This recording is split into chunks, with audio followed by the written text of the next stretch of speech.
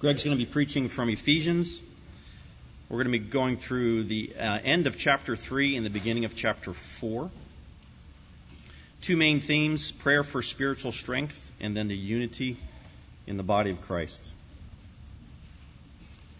Starting with 3:14.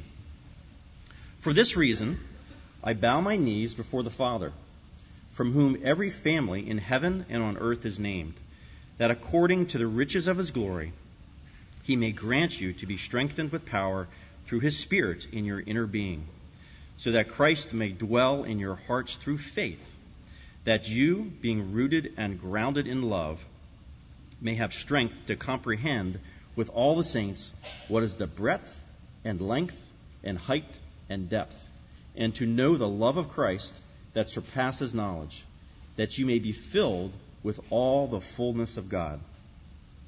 Now to him who is able to do far more abundantly than all we ask or think, according to the power at work within us, to him be glory in the church and in Christ Jesus throughout all generations, forever and forever. Amen. Chapter 4. I therefore, a prisoner for the Lord, urge you to walk in a manner worthy of the calling to which you have been called, with all humility and gentleness, with patience, bearing with one another in love, eager to maintain the unity of the Spirit in the bond of peace. There is one body and one Spirit, just as you were called to one hope that belongs to your call. One Lord, one faith, one baptism, one God and Father of all, who is over all, through all, and in all. God's Word. Good morning. This morning we are going to look at two of our core values. Last week, as you've heard or you were here, we gathered all together as a church here for our time of worship, and because of that we took a week off of our core values study. And so this morning I'm going to attempt to cover two core values in one sermon. There is way more about these than I will be able to say. There's way more in this passage that we could pull out to discuss these core values than I'll be able to get to in the next 30 minutes or so. And so I just want to look at some of the highlights, if you will, or some of the things that God has been working on in my own heart as I have processed through some of these core values. And the core values that we're going to look at this morning are multi-generational and reflecting Annapolis. Multi-generational and reflecting Annapolis. When I was informed that I was going to be preaching about reflecting Annapolis and multi-generational, usually I just spend a couple of days just kind of thinking through what that means, reading passages, trying to pull some things out and understanding. But in that, it happened to be a Monday, and if you know me well, you know Monday is my Chick-fil-A day. So I go to Chick-fil-A at the mall every Monday, and I park. I've learned the best place to park if you're coming from EP, going to the mall. If you want to go to Chick-fil-A, this is just for free. This is not part of the sermon really, but it is. You park outside of Forever 21, and then walk through Forever 21. And so I'm walking through Forever 21, and I'm thinking about being multi-generational. And as I'm walking through there, it dawned on me, all the clothes in Forever 21 are geared towards looking like you're 21. And so I stopped for just a moment, and I looked around at the people in Forever 21. They weren't 21. And in fact, there was one particular person, I won't describe a gender, that they were holding up something in the mirror, and I just wanted to be like, no, okay? And just like, but why do we have stores called Forever 21? Did you ever think about that? Because we worship youth in American culture today. We worship youth. I saw on the news earlier this week that there is a football stadium in Texas that they just finished building $75 million for a high school football stadium. Marketers will tell you, people that are in the business of selling things, that the demographic with the largest disposable income in the world is 18 to 24-year-old people in the United States of America. They have their parents' credit cards. And their parents let them use it. They have the largest disposable income on the planet. And marketers know that. And our culture worships that. Because in our culture, we believe that once you're past the age of 24, you don't really matter much anymore. And to matter, you need to go to Forever 21 so that you can look like you're 21 even though you aren't 21. And you go to store after store after store as you walk through the mall, and you see that same phenomenon. It really struck me when a couple of weeks ago, my family and a mom and a daughter from EP went to work with a ministry partner in Scotland. And the ministry partner that we work with works in youth ministry in Scotland. And he kept saying the same things. Every day that we met, we gathered together to pray as a leadership team working for a youth outreach camp. And he said the same thing every day. We want these kids to know that they are valued. We want them to know that they are loved. We want them to know that they matter. And we want them to know that their story matters to God. And he said that every day. And when he went into the church service the following Sunday, where there's one teenager that attends that church, it's the pastor's son,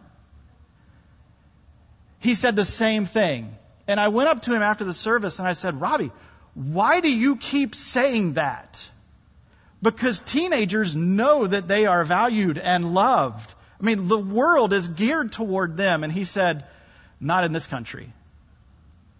In Scotland, you don't have meaning or purpose until you take the test.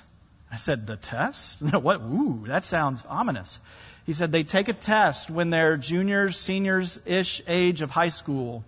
And that test will determine the rest of their life in a lot of ways. Because if you pass the test or do well on it, you go on to university. If you don't do so well on it, you go into a trade school. And if you do really poorly on it, you just go into the workforce. And your value, your worth in this society is determined by how well you do on that test. And whether you go to university, whether you go into the workforce, or whether you go and do a trade school. Society looks at you different. You don't have worth or value until later in life to what you can give to society. And as I thought about all those things, and we come to a core value called multi-generational. The Bible is full of places where it shows us and it tells us and encourages us that God is a covenant God. That God, His covenant goes not just to older folks or not just to younger folks, but it goes to all of us. And we as a church, I believe we are blessed. And that we have multiple generations that are represented here in our church body, that are in the pew here with you this morning. And what God says to you, no matter how young you are, no matter how old you are, no matter how young you feel or how old you feel, no matter what you dress like or what you look like, God says, I value you. You have meaning. You matter. Your story matters to God because He loves you and He cares for you. And He has shown that through His Son, Jesus. And this morning, as we think about what it looks like, what does it mean to be multi-generational? I don't want us to look at this and say, okay, the pastor just said we're multi-generational because there's somebody older than me over here and there's somebody younger than me over here. We're multi-generational. Good, got it. Let's move on to the next one so we can go home.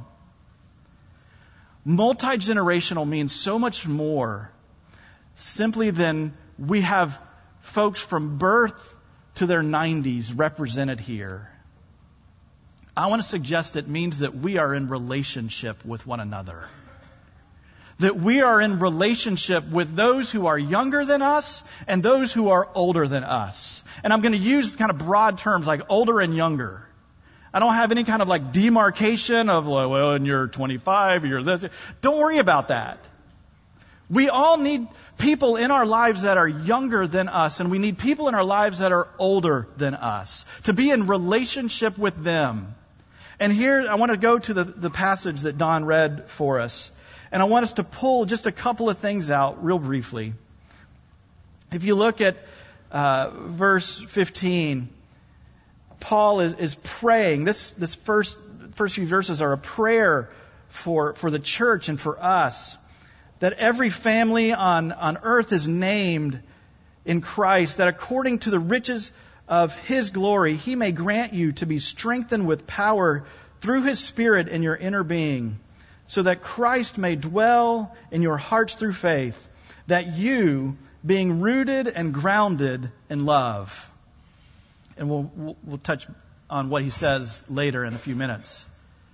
But I want us to think about being strengthened with power through the Spirit in our inner beings, that Christ may dwell in our hearts through faith, and that we might be rooted and grounded in love. We have a calling. Those of us who are older in age or older in the faith, we have a calling to teach the next generation the truths of the gospel, so that they might be rooted and grounded in the truths of the faith.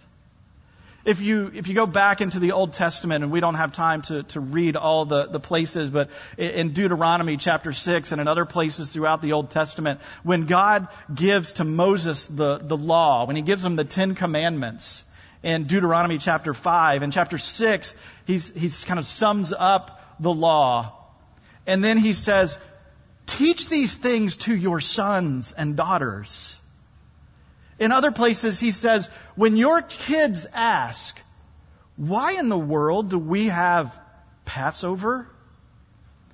Say to them, this is why, because we were slaves, we were in bondage, and God has brought us out, and He has freed us. When we celebrate in worship, and your children ask, why do we have to go to church again? I know, kids, none of you ever do that.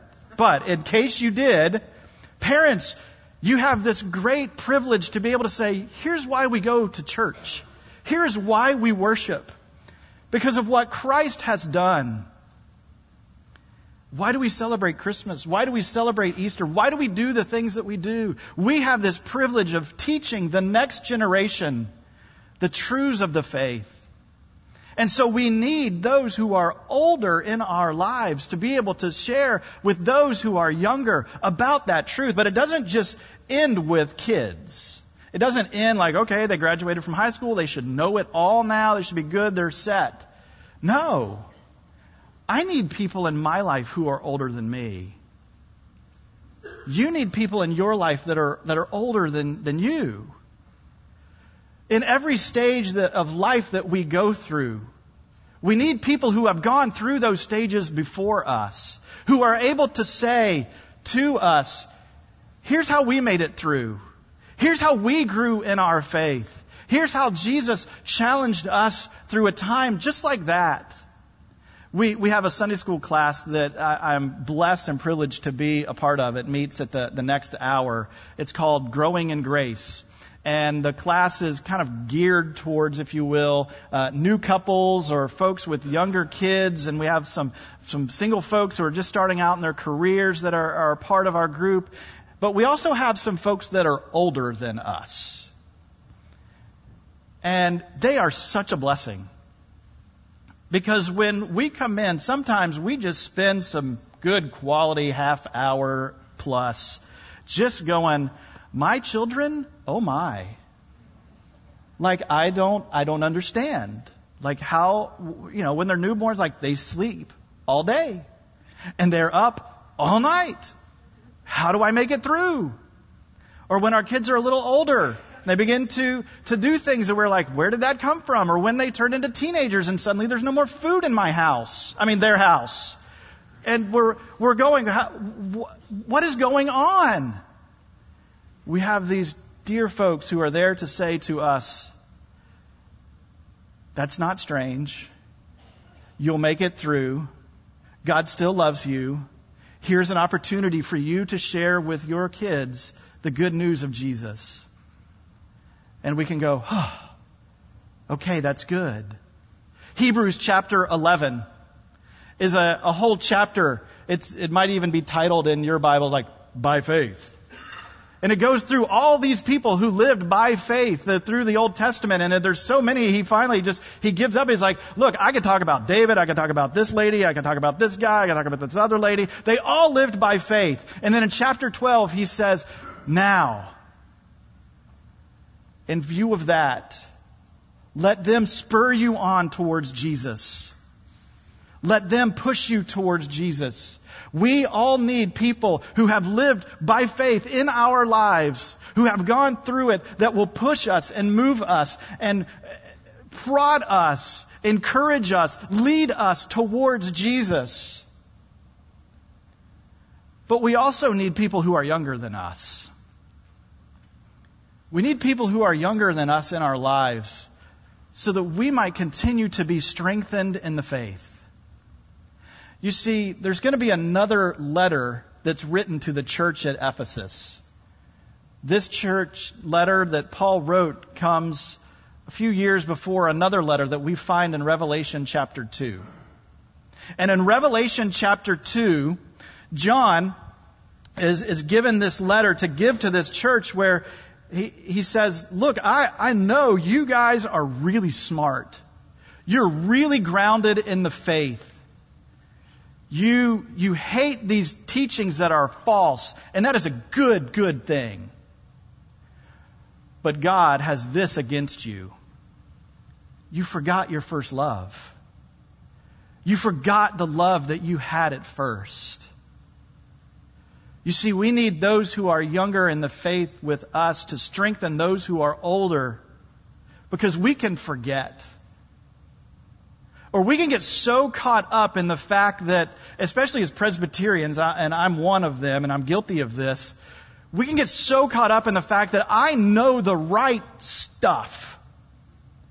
I know the right things. I know how to read Greek. Woo! But have I forgotten my first love?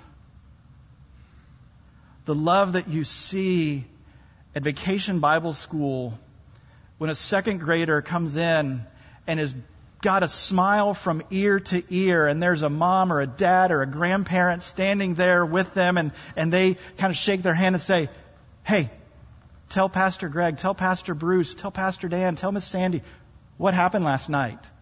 And the little boy or girl can't even contain themselves. They say, I prayed to ask Jesus into my heart last night.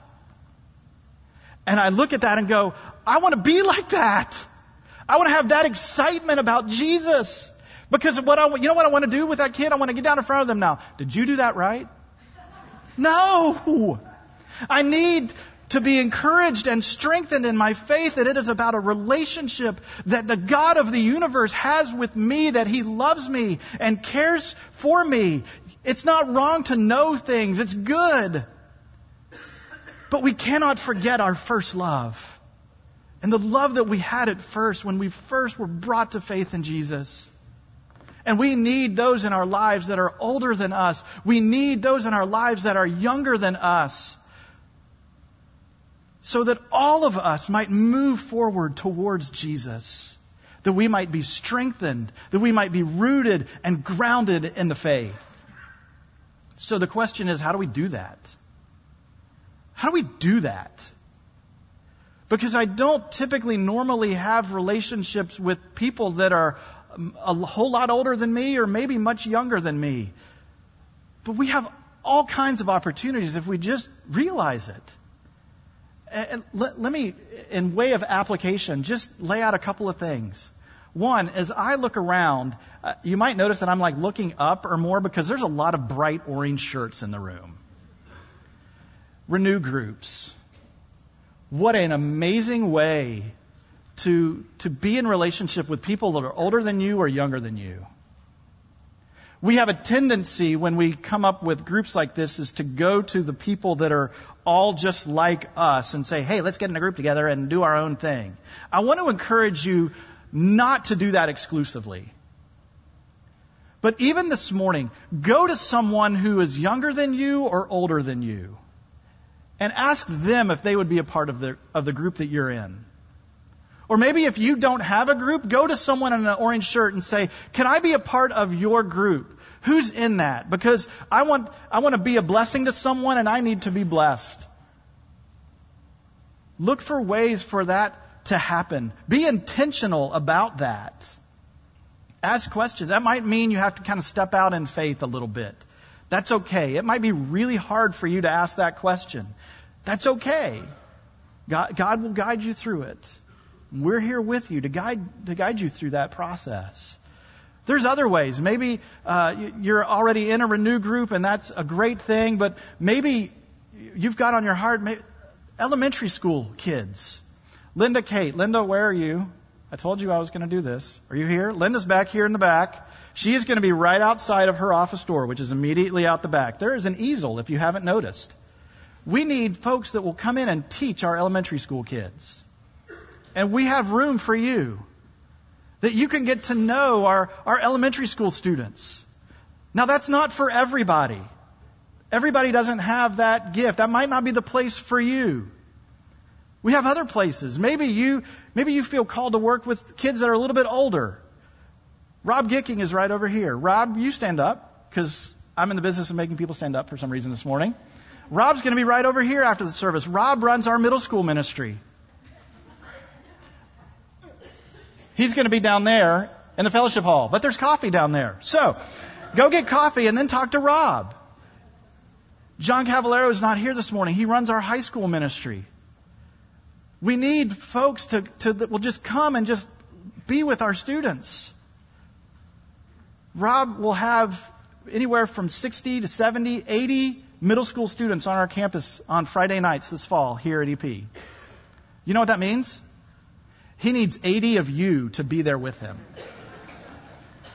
Because it would be amazing if there was one adult for every student who was there, that you could just get to know one kid. Isaac's right here. Or they can go see Wendy for high school. Isaac's right here. Isaac runs our college ministry. Isaac's already stood up, so I won't ask him. But today at 2:30 at Anne Arundel Community College, there will be a time of prayer for our college students. Wouldn't it be amazing if all of us showed up because we love our college students? Because we love the youth of our community? There's so many other ways. Renew groups, Bible studies, in our Sunday school communities, and these different ministries. There are so many more of ways that you can get to know people that are younger than you, people that are older than you. Now, some of you, maybe one or two of you are going, they don't get older than me. Well, you get the double blessing, and that you get to know lots of people younger than you. And so Floyd and others, I won't ask you to stand up, Floyd. But if you don't know Floyd, you are missing a blessing. Because he speaks into my life, and I need that. And others who simply just reach out, who are older than me, who have run this race and are still running. That's what multi-generational is. It's not just like, hey, we've got some younger people and some older people in the pew and we're good. No, it's we're in relationship with one another, that we're intentional about that, and that we are all moving towards Christ-likeness together.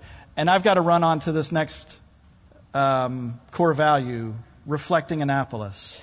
What does that mean? What does it look like? Reflecting Annapolis, we desire to look like our city. As you've heard, as we've gone through our worship even this morning, of oneness, of diversity. We want to look like our city in all the ways that we can look.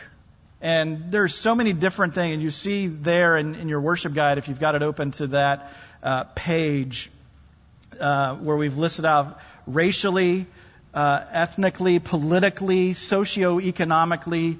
There's so many different things that, like, the Census Bureau will kind of divide all of us as a population up into. And we feel like this is something that we as a church want to continue to move towards. Of all of our core values, this is probably our most aspirational one, that we want to move towards this. Why? Is it just so that because it's kind of the cool thing to do right now in churches, that, all the churches that are being planted in the U.S. today are multi-ethnic churches and it's kind of the politically correct thing to do? No, that's not why. Why we want to reflect our city is because it reflects heaven.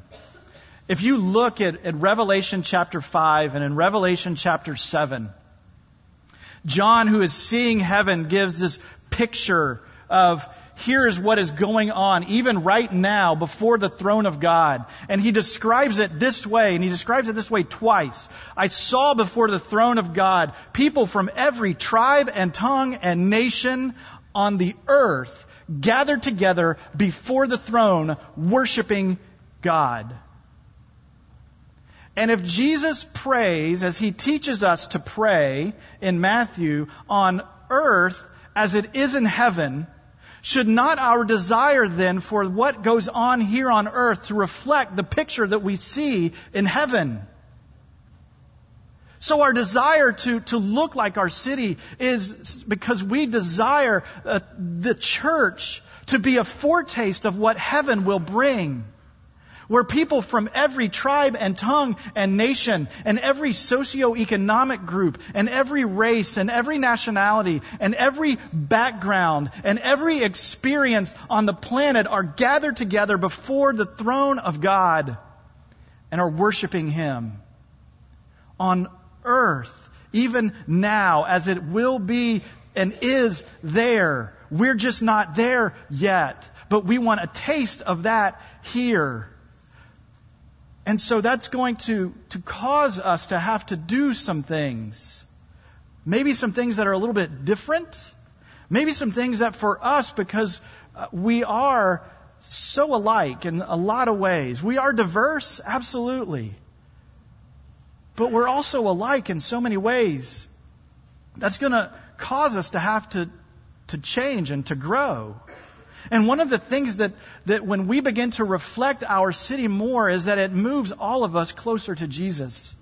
You see, I have been so blessed in being able to meet brothers and sisters in the faith who are very different than me, both in their politics, in their faith, in the things that they believe about the Bible. That I don't agree with everything that they believe. I don't believe the Bible teaches some of those things in their backgrounds, and yet they have made me more like Jesus for being in relationship with them. And it's not just a one-way street. We tend to think, and as I was processing through this, I caught myself, maybe it's the Spirit going, hold on a second, that was really arrogant. Because my thought was, wow, they need us. We need people who are different than us in our lives, and they need us. It's not a one-way street, it's both. So that we all, as one body, can move towards Jesus, as one people who have been redeemed by Him, can be made more like Him and strengthened in their faith and challenged. Because we all need to be challenged in how we think. And it might be that we realize, yes, that is what the Bible says. Or it might be, I misunderstood that for so long, and now I see in a new way because this person who is in my life that is different than me, that sees things different than me, has challenged me and is growing me through God's Spirit and His work towards that.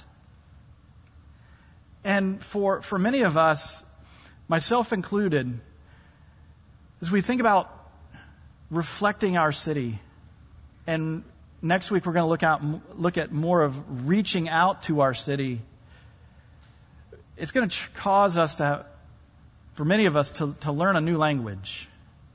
Here's what I mean by that. It's not like, hey, tomorrow morning at 8 o'clock, join us and we're going to have Rosetta Stone to learn French or Spanish or German or Latin or whatever. No, we speak a certain language here at EP.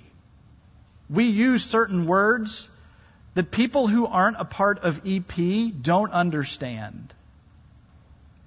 And it hit me a couple of months ago when I was at a funeral for a dear friend who passed away, but it was at a St. Andrews on the Bay Catholic church. And as a Protestant minister, I don't go to Catholic churches. I've been to a few weddings, but those were pretty non-Catholic-y, if you will. I don't even know what that means, but it dawned on me when I went in and I was looking at the order of service. And then as I'm looking and the priest is talking, all of a sudden everyone stood up. And I'm looking at the order of service. I was like, there is not a star right here next to it that would indicate congregation, please rise, like we would have in our bulletin. And then so I look at the family. I'm like, and so we all stand up. Well, as soon as we stood up, everybody sat down. And I'm sitting there going, I don't understand. Like, what did he just say that made everybody sit down?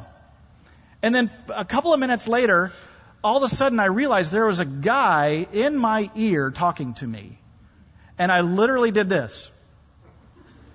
And he was kneeling down praying. We don't have kneelers here. We don't do that. And I'm wondering, how did he know to do that? And I looked at it, and the lady in front of me, she was kneeling down. I'm like, what are they saying? And I felt so out of place because I didn't know the language. And I wondered, wow, I wonder how people who come to EP that have a Catholic background feel the first time that they're here. How do people who have no religious background whatsoever, how do they feel when they come into EP? Do they wonder, who is that guy standing up there talking? Why are they doing that? Why did we stand for so long? Why did we just sit down? Why did he just tell us to go hug each other? Why did we do all of these things? We have a language. The world has a language that we need to learn.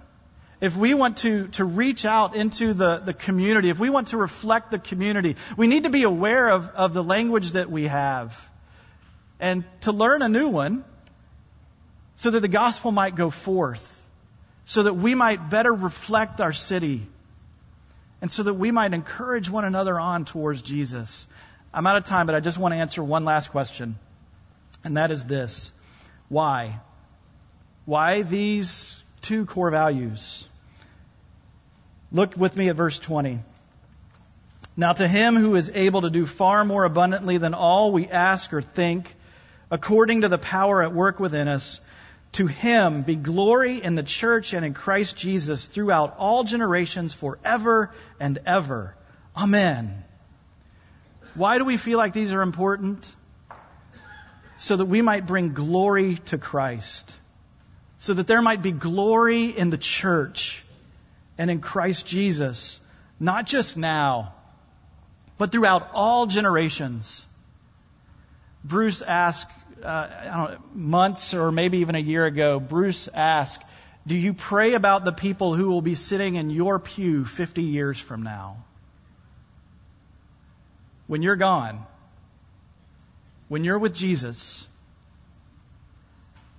our desire is that God would continue to build His church, that He would continue to build His church that we call EP, that 50 years from now, your children and your grandchildren and your grandchildren's children might gather here to be strengthened and encouraged and built up and rooted and grounded in the faith, so that the gospel might be made known and that Christ might be glorified in His church.